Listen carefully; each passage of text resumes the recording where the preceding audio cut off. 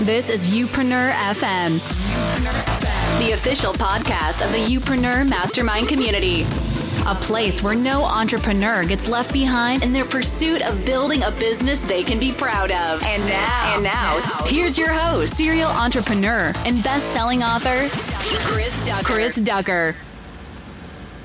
Well, hello and welcome to episode number 243 of Youpreneur FM, the place to be if you are wanting proven tactics, tips, techniques and strategies to take your business to the next level, regardless of who you're serving and how you are doing it. We're going to get you there.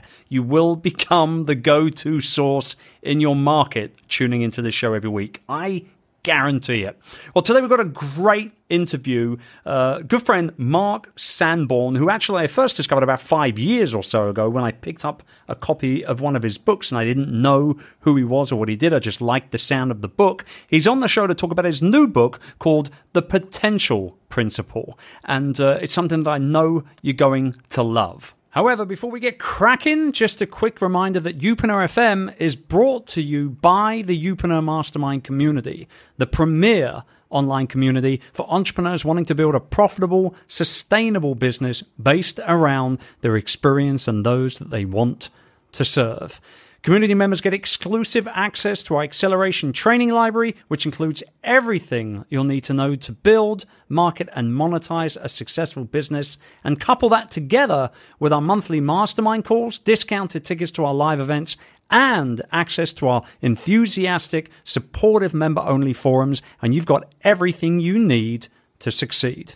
If you're serious about building the business of you, as I call it, and in the most rewarding, profitable way possible, then you must join us. So be sure to head over to youpreneur.com/mastermind today for more info. Okay, so on to my chat with Mark, a real professional, been around for a long time in the speaker arena, in the authoring arena, lots and lots of accolades to his name. He's worked with well over 2,500 consultant clients. He's been on keynote stages all around the world. And actually, he's not only a brilliant business speaker, but also an incredibly funny and engaging one as well. Ever been to a conference where the speaker was really boring? Well, that's not Mark. I can guarantee it. Today, he comes on the show to talk about the potential principle, a proven system for closing the gap between how good you are and how good you could be. It's a really interesting conversation where we break down the four major sections of his book's quadrant to actually show you exactly how to do more than just hit your goals. I know you're going to enjoy it. Here it is. So, Mark, welcome to Youpreneur FM. Great to be with you. Thanks for having me. No, it's all our pleasure. It really is. Now, I first came across you. I first discovered the legend that is Sir Mark Sanborn. I discovered you actually through your book, The Encore Effect, probably 5 or 6 years ago, which was, and correct me if I'm wrong here, memory, all that sort of stuff, had a few birthdays since then. It was fundamentally about making sort of every performance in your life, regardless of what it is, just incredible and amazing. Am I sort of along the same path here? That's a good summary. The one distinction I would make is to make all the important performances in your life, the kind that would make your spouse want more, your employer want more, your customer want more of you. One of the things that I think entrepreneurs and business people sometimes forget is not everything worth doing is worth doing well. Some things are just worth doing and getting done. And if you try to do everything equally well, it's called perfectionism. And I think encore performers are people that know which performances really matter, and that's where they focus their attention. I love it. Perfect. Okay, so I'm solidly corrected, or at least tweaked, which is just as good anyway. So look, today, however, you're on to talk about ultimately potential and the potential that we all have. Are we living up to our true potential? What can we do to ultimately sort of close the gap, I believe. I heard you saying in a video in prep for the show, sort of close the gap between how good you are and how good you possibly could be. So I'm really excited to get into this. I'm genuinely excited about it because I think so many people aren't pushing themselves. I think so many people aren't performing at their best potential. And so what can we do? Let's hear from now the legend himself, Mark Sanborn. What can we do here, buddy? What is, where should we be sort of focusing? You're kind. My wife would say I'm a legend in my own mind. Yes, we all are. I'm grateful for any acknowledgement. The potential principle is based on a very easy to understand concept. And that is, we all know how good we've become, but none of us know how good we could be. Right. You and I have worked with a lot of highly, highly successful people, and I've never met anyone that could prove to me, quantify for me, that they are achieving their peak potential. Isaac Asimov, who wrote science fiction, wrote somewhere in the neighborhood of 560 books before he died, which is mind-boggling. And yet, do we know that that was his true potential? We can't say that it was. So really, potential is something that we're always striving for, and we're trying to narrow that gap between how good we currently are and how good we could be. And that goes back to being better tomorrow than you were today and better today than you were yesterday. The book really evolved out of my work with business audiences and high achievers because I realized, as most of us have, the older we get, that the better you become, the harder it is to get better. When you're 20 years old and about to take your first job, the world is your oyster.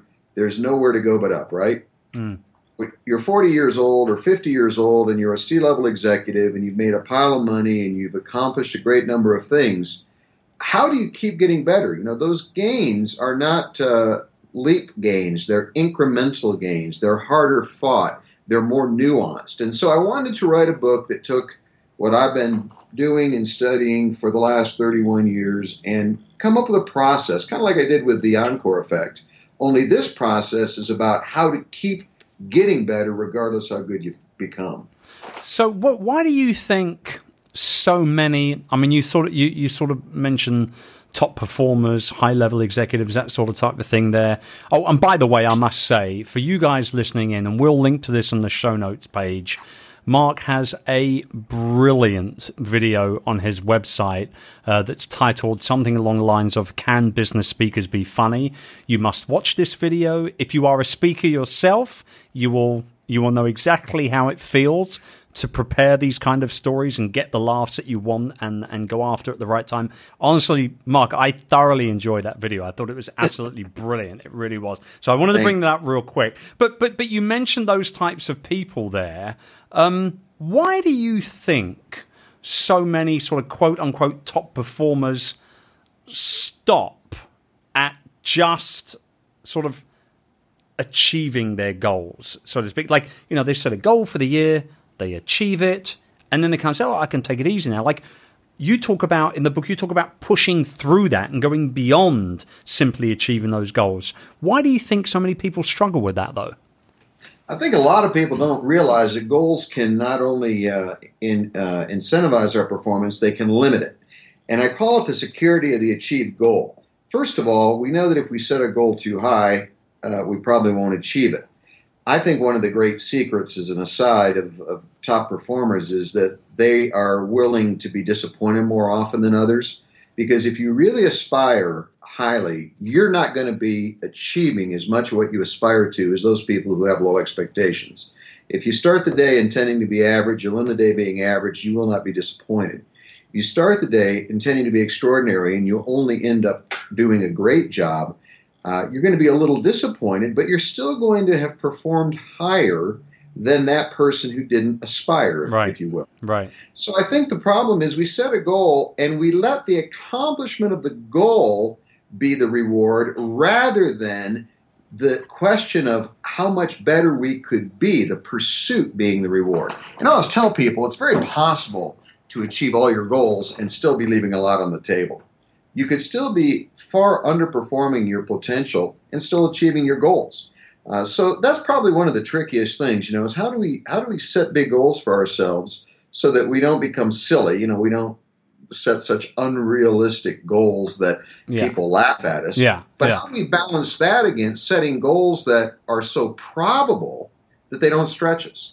So let me ask you this then. So when you're, as an entrepreneur and a business owner yourself, when you're setting your goals for the next quarter, the next year, the next 3 years, maybe the next book launch, the next keynote performance, whatever it is, when you set your goals, how do you sort of stay super focused on those goals and make sure that you personally achieve them? I'm just curious.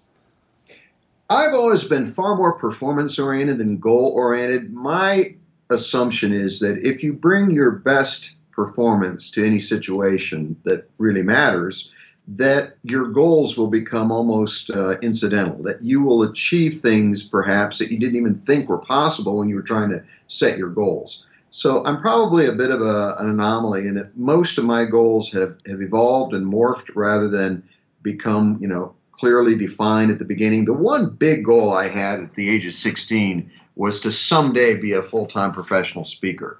And I did that at the age of 27. I went full-time into the business. But since then, I've just always wanted to be so doggone good at whatever I did, whether it was speaking or writing books, that people wanted to hire me to speak or to read my books. Now, I haven't always been as successful as I aspired to be, but, over time, the question is your performance, is it ratcheting up? If you were to graph it like a sales chart, we know sales charts aren't usually linear. That's a fantasy. They usually go bump up and then down a little and up and down. But the goal is you want it to be trending upwards over time. And that's really how I look at my business. When I look at the book, The Potential Principle, I developed a matrix and I use it. This isn't just something I wrote about so that, somebody would, buy the book. It's a process that I use where basically I look at my inner and outer world and I look at the things I initiate and the things I respond to, and I realize that there are 4 quadrants in this potential matrix. And the upper right-hand corner, where we all spend most of our time, is performing. And that's what I was just talking about. I think we should always be escalating our performance. It should always be a little bit better each day. The problem is a lot of business people and entrepreneurs only operate out of that quadrant. And if you go, and this is in the outer world, if you go to the lower right-hand corner, you have what I call learning. For instance, when we perform, we initiate, but when we learn, we're responding to material and to information and to teachers and to classes. And yes, I know there's obviously an active component to learning, but really we're seeking ideas we can use to improve our performance. So if we just stop there, Chris, you'll realize that if you aren't always learning, there's no way you can continue to escalate your performance. Right. Escalating performance doesn't happen in a vacuum. Now, if you go to the other side of the vertical axis, in the inner world, in the upper left-hand corner, you initiate in your inner world a process we call thinking. And the idea there is to, seek out goals and plans and ideas and strategies that we can use in our performance or in our learning. And a lot of people are victims of poor thinking. One of my favorite examples, I believe I write about it in the book. Sometimes you think about writing about something and later you read the book and go, wow, I didn't put that in there. Right. But the fallacy of sunk costs. Here in Colorado where I live, we have about 300 craft brewers, a lot of good craft beers made in Colorado. Obviously, with 300, not all those brewers are equally successful. As a matter of fact, a good number of them haven't been profitable yet. So you have an investor who says, boy, I like this guy and his beer recipes. I'm going to give him $100,000. And the guy that you give the money to says, at the end of the year, we should be profitable and I should be able to pay you back 20% going forward on your money. Mm-hmm. Well, at the end of the first year, the $100,000 is gone. And the guy says, if you don't give me another $100,000, we're going to have to shut down the brewing operation. Well, if you haven't made money in the first year and you missed your projections completely, the odds of making money going forward are pretty slim. So why does the person pony up another $100,000? Because they go, wow, I've already got $100,000 invested, and I've lost that if I don't put more in. See, that's the fallacy of sunk costs. Your $100,000's gone, regardless, right? Right. So The rational thinking decision. Now, if you just say, I'm passionate about the guy's ability to make money long term, God bless you. But from a financial standpoint, you don't keep throwing good money after bad when the bad money's already been lost. So that's the fallacy of sunk costs. And a lot of business people will do that. They won't cut their losses because they've already lost so much. They think the antidote is to risk more capital, and regrettably, they usually end up losing even more.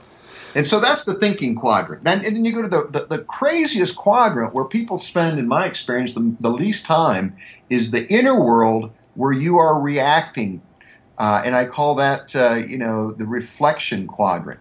You think about things, but you receive epiphanies. Have you ever had an insight? You're in the shower and boom, an idea comes to you, or you really get serious about stopping what you're doing and just kind of reflecting on your life, and you can get some amazing insights, but it's slow and it's awkward for people and it doesn't feel productive. The performing quadrant feels like, wow, I'm doing something right now. Right. Reflecting seems like a waste of time. It seems like navel gazing. And here's the point. It is navel gazing if you don't operate in all four of the quadrants. And that's really the big message of the book. Always be improving your thinking, your reflecting, your learning, and your performing. And by moving between those quadrants, each of those quadrants complements the other. And that's what gives you kind of what I would call a full scope of potential, is when you realize that life isn't just about your performance. It's about how well you think, reflect, and learn, as well as how well you perform. Yeah, I'm glad that you bring that up as well, in terms of all of them sort of leaning on each other, complementing each other, because that was going to be a follow-up question. It was like, is there a special way for us to follow this, these four different quadrants here? But it seems to me, as you're explaining them, that they all kind of morph and merge with each other over a period of time, and then you kind of hit the reboot button and get going all over again almost, right? Well, there's a lot of ways that you can use it, but the one way that I think is the easiest to talk about in a podcast is if you think about the infinity symbol. Now, the infinity symbol looks like a figure 8 laid on its side. Yeah. But if one of the most useful patterns in the potential matrix is to start in the upper left-hand quadrant of thinking, where you kind of analyze what it is you want to do, what it will take to be successful, and what you need to learn. And then you go from thinking into learning, where you develop the insights or the skills, get the information that you need, and then you move up into performing, where you then apply what you have learned. Then after you've performed, you move down into the lower left, which is the reflecting quadrant, where you will get some insights into what you might have done better, or the big messages that you gained, and then you go back and you start again in the thinking. Now, obviously, if you use curved lines, if you don't use a curved line, it looks more like a bow tie if you just use straight linear lines. But if you used a curved line, that's a process. It's not the only way to use the four quadrants, but that's a very common and powerful way. Think, learn, perform, reflect. Again, most people go from thinking to performing. They may skip learning, or they perform and they skip reflecting. And as you and I know, if you don't understand why something happened, you haven't learned it well enough to apply it again. Yeah. So reflecting becomes an important way to kind of embed those deeper lessons. So let me ask you this then. So for the people that are tuning in to this show, they're personal brand entrepreneurs. They're people that have been, in their respective industries for a certain period of time. They've broken away. They've, hit the speaker circuit. They've got their first couple of books. Maybe they're about to publish their first ever book. They're developing maybe online courses, online communities, maybe even holding the odd workshop, that sort of type of thing. How can we take the principles of this from the potential principle and really kind of fuse that with that type of business model? It's kind of your business model to a certain degree as a speaker and author to a certain degree. Wouldn't you agree? Oh, very much, very much. Yeah, everything that I write about comes out of my experience with my own business or my clients. Okay. Well, I think you posed a good question. I wanted to write a book that was very practical, and so in the book, there's two sections really. One is where I discuss the potential matrix, what we just spoke about, And the other is where I talk about four techniques or four strategies. I talk about where you can get better, those four areas. Then I talk about how you can get better. And I'll just mention one or two. And the big one here. Oh yeah, don't give them all away, Mark, because we want them to pick up the book.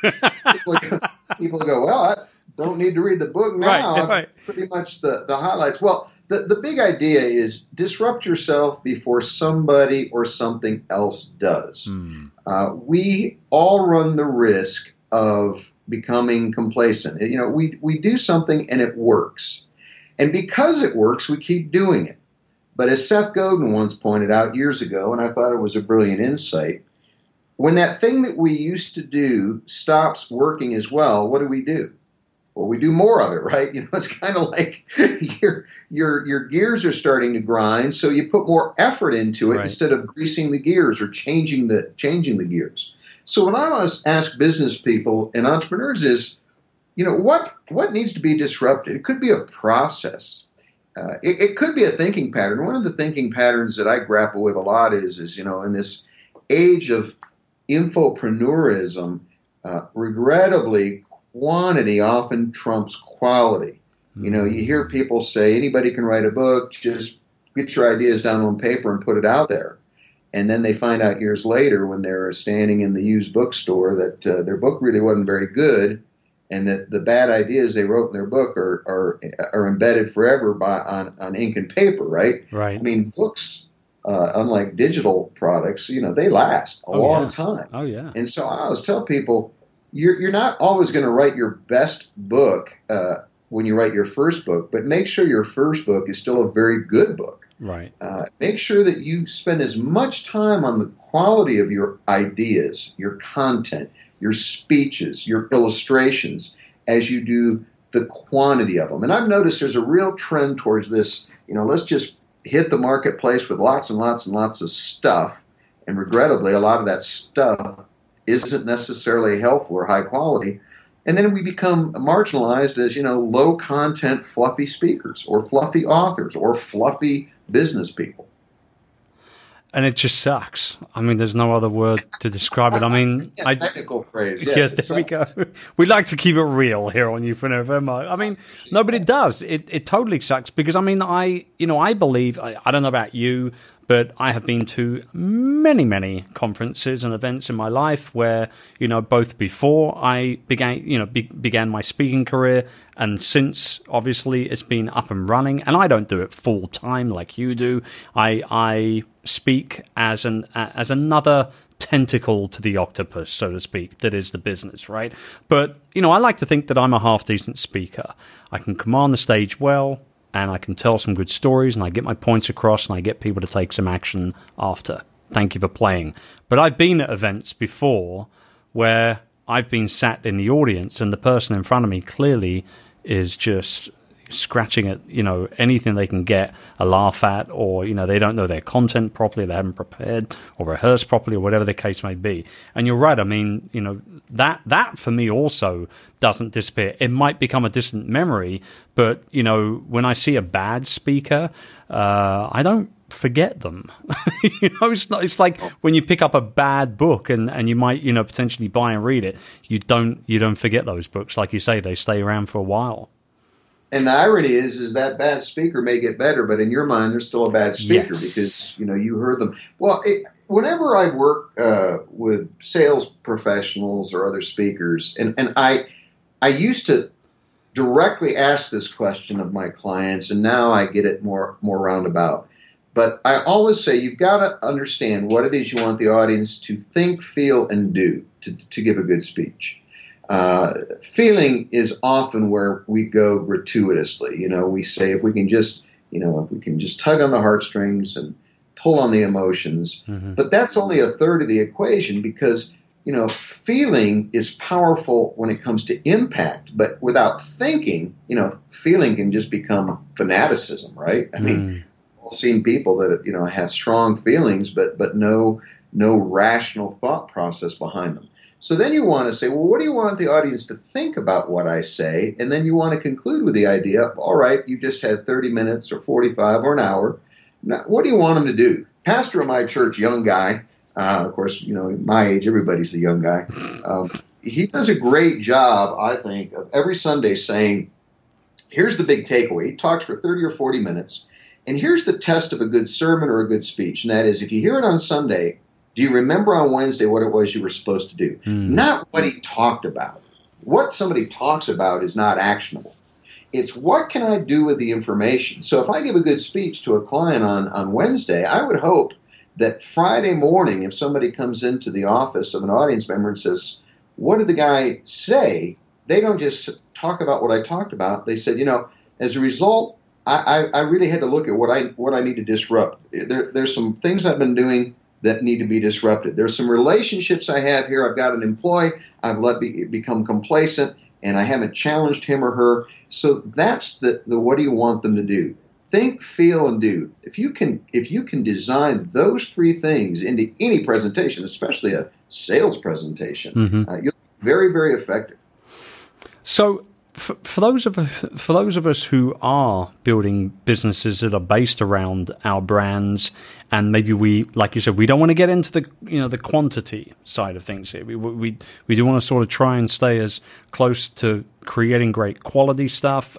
Not just thinking about making a few extra bucks here and there and everything. What sort of closing comments do you have here for people that are in that very unique position, actually, where they've got a voice that people are actually hearing, but not only are they hearing it, but they're listening to it as well? How do we not abuse that? And how can we sort of continue to maximize our own potential when it comes to the growth of that type of business with those people in mind? I would suggest two things. One is to be intellectually honest, to take the high road and not the low road. Love that. Don't quote research that you aren't familiar with, or that you read as a factoid, or that you don't understand. And it happens all the time. Famously, a lot of what has been passed around in professional speaking circles is based on research that never existed. It was almost urban legend, but it sounded so doggone good that we just couldn't help but repeat it. The second thing is to remember that nobody remembers sameness. As we just talked about, Chris, we remember really bad or we remember really good. And the key to being a content provider is the same key to having a product or service, is to do something different that people value, that they, not just people do weird. If it's different, they don't value it. It's called weird. You say, man, I saw this weird guy trying to sell his book. It's got to be different and valued. And if you can find that intersection between what you do that is different, that the audience or the buyer or the prospect or the employee really values, then you'll have a powerful way to go to the market. I love it. Well, thank you, man. It was such a great honor to have you on the show. I'd love to be able to get you back on again to talk more in depth on this subject as well. I think that, this is something that a lot of people that I have come into contact with, both as mutual friends with you and I, and a lot of people that I've come into touch with in regards to coaching and things like that, they struggle with this. And I think that it's not going to be going away anytime soon, regardless of how many people pick up your book. It's going to be something that stays around for a while. You know what I mean? We've got our work cut out for us. Well, the pleasure's been all mine, and I'm always glad to come back and chat again. So thank you, Chris, and thanks to all your listeners today. Alrighty. You guys can check out a little bit more of Mark and what he's all about. MarkSanborn.com. We'll put a link to that, along, obviously, with a link to the Potential Principle over on Amazon and a whole lot of other stuff that we've mentioned. And I will make sure that I link to that funny little video as well, because I know you're going to love it. We'll be back at you. Oh, so I should say the show notes are at chrisducker.com/episode 243. You know the drill. Go and visit. We'll be back at you again next week. Bye for now. If you enjoyed today's show, I'd love for you to check out the Youpreneur Mastermind community. It's the go-to resource for everyone wanting to build a profitable, future-proof business based around their experience and those that they want to serve. So whether you're just starting out or if you've been working hard on your personal brand and building your online platform for a while, the Youpreneur Mastermind community can help you take everything you've been doing to the next level. with lots of training, live mastermind calls, and thriving community forums where you can get the feedback, advice, and more energy and encouragement than you'll know what to do with. The Youpreneur Mastermind community is the perfect place for anyone wanting to learn how to build, market, and monetize their personal brand. For more info and to get started on your new Youpreneur journey, head over to youpreneur.com/mastermind today. I'll see you on the inside.